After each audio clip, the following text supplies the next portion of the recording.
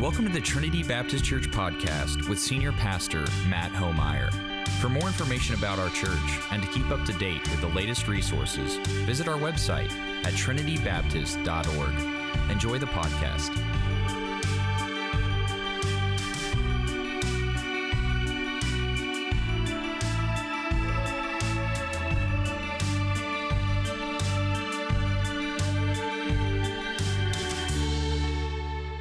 Good morning. Corral, it's good to see you back in your place.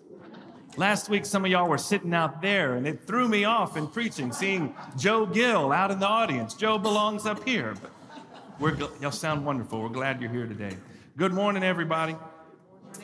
Let me pray for us as we begin today. God, we are grateful to be in your presence. We are grateful for the breath in our lungs. We're grateful for the air conditioning this morning. We're grateful for our brothers and sisters in Christ sitting around us. For this and more, we bring praise and thanksgiving. In other areas of our life, we bring burdens and we bring grief and we bring pain. We bring petitions, we bring worries and anxieties, and we come to cast them upon you here today, that you may speak and provide a word that we need. In your name we pray. Amen. We are going to be in Acts 15 again this week at the end of the passage in verses 36 through 41. If you'd like to follow along with us, Acts 15, 36 through 41. Let me ask you this question. By what do you judge what is possible in the world? By what criterion, by what standards, by what worldview, by what resources do you judge? Do you make judgments on what is possible in the world? What standard, what worldview shape what you believe to be possible? What resources do you believe are available to create and shape reality as we know it? We're continuing this week our Poured Out series, where we're tracing the Spirit's movement throughout the book of Acts. We're in Acts 15 again today. We have some of our foundational truths that we're talking about in each sermon. Again, I hope you're getting tired of hearing it by now. That's about the time it starts to soak into us, when you can tell it back to me and you're like, all right, we get it, Pastor. You've hit it enough. That the Spirit comes at Pentecost and is powerful beyond expectation, powerful beyond reckoning, and on the move. The Spirit is moving and active in the world. And two, the Spirit is beyond human control and moving in surprising ways, continually surprising the people as they attempt to follow. And all the apostles, and then as the church grows, this early group of believers, all they can really do is to watch and to listen for where the Spirit is moving and do their best to keep up. Do their best to join the Spirit there in that place. We've talked about a lot of things, from the early church's formation to profiles of some people who were in on the Spirit and how that changes things. And we're in a little bitty mini-series here, the 3 weeks, last week, this week, and then 2 weeks. Reverend Cincinnick is going to be preaching for us. Reverend Sarah Cincinnick, let me be specific in that, is preaching for us next week in Acts. But this mini-series where we look at obstacles, challenges, how the early church faced difficulty and how they overcame that through the power of the Holy Spirit. The question we're asking is that, are the challenges and division, even persecution, even execution, which they will face very soon, are they truly obstacles to the gospel, impediments to God's kingdom, or are they opportunities for the Spirit to work in a new and powerful way? For those who believe in the power of the name of Jesus, the question of how we judge what is possible in the world, the question of what resources we believe are available to tackle the challenges that the world throws at us, this is a deeply theological question. of what we believe can be brought to bear by the Holy Spirit for any challenge is a deeply theological faith question. Do we live, friends? Do we live? This is a question for your life, for our life as a church. Do we live as if the power of God is in the world through the Holy Spirit and ready to work in every and all circumstances? Do we look for the Holy Spirit to show up in unexpected and surprising circumstances on the regular? Do we expect the Holy Spirit to change, transform, flip obstacles to opportunity? Today's passage is a text where the missionary movement of the church hangs in the balance. It's one of those passages, like so many, that we read them and maybe we've heard this before. It's only like 5 verses in between some really exciting other stories, and we might just gloss over this. But for those in the moment, for those in the discussion, for those embroiled in the challenge, in the division of this text, it had to be a terrifying and very dark season. This text takes place sometime, we don't know exactly how long, some days after the Council of Jerusalem. We talked about that last week. This great council where those that had been up in Antioch and beyond, far from Jerusalem, saw the Holy Spirit poured out on Jewish and non-Jewish believers alike. And those apostles and elders back in Jerusalem said, why don't y'all come back and let's talk about this? And they gathered together to decide whether circumcision and the whole Old Testament law would be an obligation for everyone who came to know Christ or not. And they choose not, that the Holy Spirit came on non-Jewish believers in equal power and proportion to Jewish believers before they ever followed the law. So why would we add that burden to them? And it's this glorious time, and they write a letter to send it out to encourage all the churches. And a little bit later, Paul and Barnabas, these partners in ministry, these compatriots, these fellow sojourners together who had been through so much, they decide, all right, let's go back to all of the churches that we started, all of those towns and places where we gave witness to Christ and left fledgling baby body of believers. Let's go back to them, presumably to encourage them to continue teaching and helping them grow, and also to read them this letter, to let them know of this decision at Jerusalem. Paul and Barnabas have a lot of history together. Years, maybe as much as a decade or more serving together. When Paul was first converted from Saul, if you go back to Acts 3 or 4, when he was first converted, really before he was even called Paul, when he was still Saul, no one trusted him of the early church. We talked about this several weeks ago. He had been a persecutor of the church, and when he came around the church, particularly outside of when he was back in Jerusalem, they didn't really know what to make of him. But who gave him introduction to the elders and the apostles and the leaders? It was Barnabas. This guy that came to be known as the son of encouragement. Isn't that a great name? Son of encouragement. It's Barnabas that vouched for Paul way back in the beginning and introduced him around and paved the path for him to become one of these leaders of the church, to have entry into that world. A little bit later, when the apostles and the elders want to call back for Paul and send him out, Paul had spent some time back in Tarsus, essentially growing up a little bit, outliving his reputation as a persecutor. They send Barnabas to go get Paul, to bring him back. And so Barnabas goes and gets Paul along with John Mark, and they come back to Jerusalem, and they're sent out on what we call historically the first missionary journey of Paul. I don't think Paul and Barnabas would have known if they were on their first, second, and third. They were just serving, but for our purposes, it's helpful.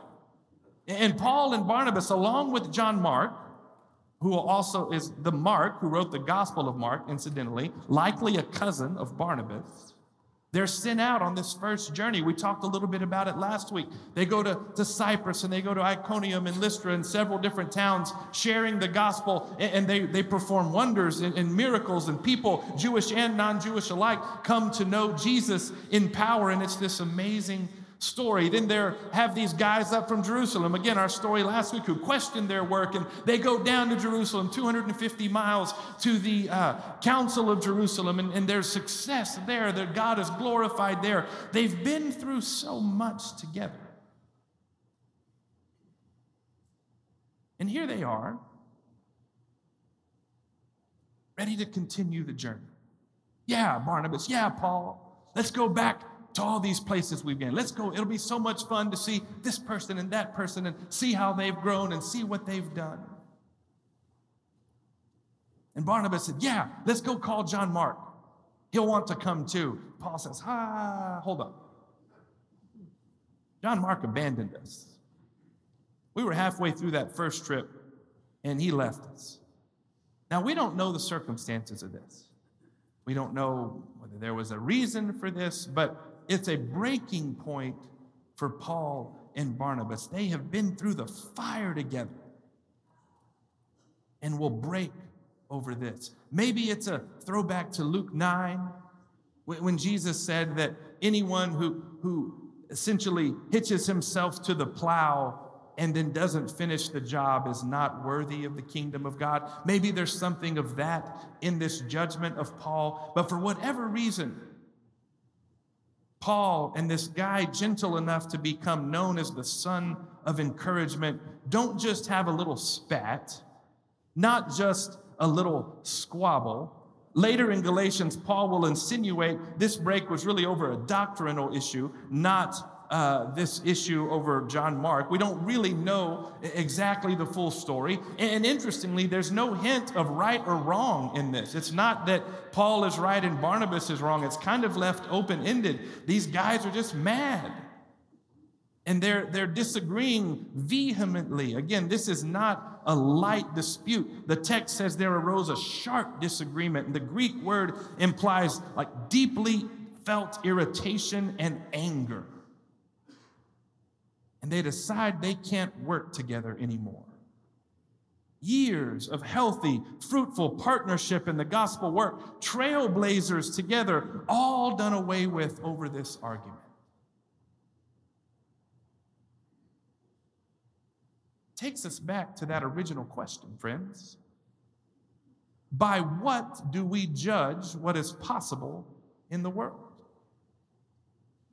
I mean, honestly, here, if we can put ourselves in, we know some of the other people around. We know John Mark's probably around. We know Silas and Timothy, they're going to come in here in a minute. They're still in Jerusalem, so probably the apostles and elders, some of the early church are around this discussion, whether present there, but around it somewhere. And what is possible here? It's possible. It's defeat. This was a house of cards stacked on each other, held together by the glue of the Holy Spirit and the ability for men and women to overcome their differences for the sake of the gospel. What happens if the prime people divide? What happens if the face of the missionary movement, the faces of it, can't work together anymore? What was possible was this whole house of cards built upon people being unified could come tumbling down. If Paul and Barnabas can't get along, what hope do the rest of us have?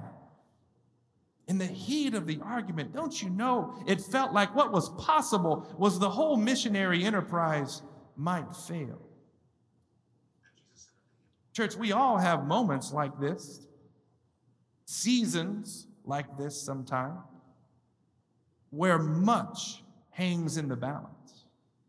There have been moments and seasons like this in this church, haven't there? In every church, where what is possible seems mostly bleak.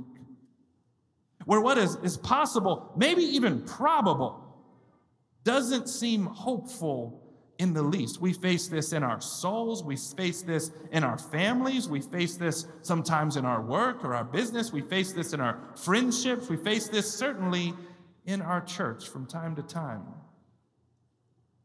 Times when we wonder, situations, seasons where we wonder, is this that moment where we fail? Is this that moment where the relationship doesn't make it? Times when we wonder, can anything good come from what I am feeling, what we are feeling and experiencing. The obstacles are just too big this time. Our own limitations, our own resources so little and overwhelmingly small. Our mistakes too strong. The challenge is too great. In this moment, these seasons, it is difficult to see what is truly possible. And it is precisely these moments where we need God most. In our lowest moments, those dangerous moments, the embarrassing moments, the tragic moments, because we know in these moments, in these seasons, for anything good to come, it must be a work of the Holy Spirit. Missionary balance, missionary enterprise hangs in the balance. But what have we learned in Acts thus far? That the Holy Spirit can and will use all things for the good of the kingdom of God. In the calculus of the kingdom of God, obstacles are opportunities in disguise. Our mistakes and sin and embarrassments are the front lines where grace does its work in our lives and in the lives of others. Even those embarrassing squabbles amongst Christ's church, the petty fights among the church leadership here in this situation that can divide, can also be used to multiply kingdom work. Hear this clearly. Nothing can stop the movement of the Holy Spirit in our lives and in the world. The Holy Spirit is relentless in its work to birth unthinkable blessing from impossible situations. Paul and Barnabas split. They don't work it out. Right, wrong, what's the real reason? It doesn't matter. The son of encouragement and this firebrand Paul cannot work it out. But what is meant to divide ends up multiplying. The elders and perhaps others speak into their lives and say, why don't you both go? And Barnabas, you want to take John Mark? Take John Mark. Paul, who you got? He's like, well, I got Silas and Timothy. And what would have been one journey turns into two journeys. What was meant to divide ends up multiplying the kingdom effort. They can't work together, yet more comes of it. Eventually, long down the road, Paul and Barnabas become colleagues once again. This split road circles back around. It's funny how that works in the kingdom of God. How many divisions, how many breaks, how many disunity of fellowship we experience that end up coming back around over time. If we can just hang in there, not say anything that precludes that possibility, not do anything not in the Spirit of Christ, even in our anger. It's mentioned 1 Corinthians, Colossians, Paul and Barnabas come together. Paul, at the end of his life, toward the end, in multiple circumstances, will voice his support for John Mark and his thankfulness and what he means to him in 2 Timothy and Colossians and Philippians. So even that one who he would be willing to break fellowship over comes back to be one of his biggest supporters, someone he gives thanks for multiple times. What threatened to divide only served to multiply the work of the kingdom of God. Y'all, this isn't an excuse to squabble. Should you be tempted to squabble, this is not your text where you're like, oh, God's going to work it all out. Go ahead. No. But it's an encouragement when we do. What obstacles are you facing in your life? What challenges do you have in your family, your work, your friendships, this church? Where have you sinned and fallen short of the glory of God, fallen short of the hope God has for your life? What resources do you believe are available to you to shape what is possible for your future? for the future of this church, for the future of the world itself. The challenge, friends, is for us to see every circumstance, every obstacle, every challenge, every relationship with Spirit-infused eyes, with Spirit-infused souls that see every possible circumstance we are in as infused with the power of the Holy Spirit, the power of possibility, the promise of God's work in and through that relationship, that obstacle, that challenge, that situation. We're going to celebrate communion here in a few minutes. What's possible with those goofy little squares of bread, a little shot of juice? We're going to baptize 2 people at Tri-Point in an hour or 2. What's possible? That little tub of water we roll out every week or so. If we are left to our own devices, not much is possible at all. But with the Holy Spirit working in and through and around us, lives are transformed. The call of God comes. Forgiveness is given and received. Salvation comes home. Because the Spirit of God is on the move, all things are possible. The Holy Spirit can and will use all things in all situations and all people for the good of the kingdom of God. Nothing can stop the movement of the Holy Spirit in our lives, in our church, in our world. Let me pray for us. God, infuse our lives with the possibilities of your Spirit. So often the difficulties, the responsibility, the weight of our lives shrinks our vision for what is possible to the limits of our pain or the limits of our grief, the limits of our struggle. But God, you bring resources to bear we know not. You see possibilities and equations of blessing that we could never see. And if we will but imagine and pray and open ourselves to be used by you, just one iota, God, it's enough room for you to work. Give us Spirit-infused eyes and souls. Father, where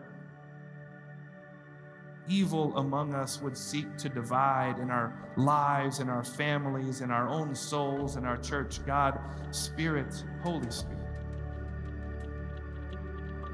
prevent division and increase multiplication so that we and others and all might grow closer to you.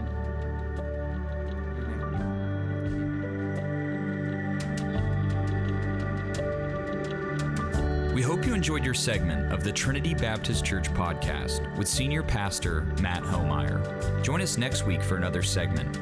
For more information about our church and to keep up to date with the latest resources, visit our website at trinitybaptist.org.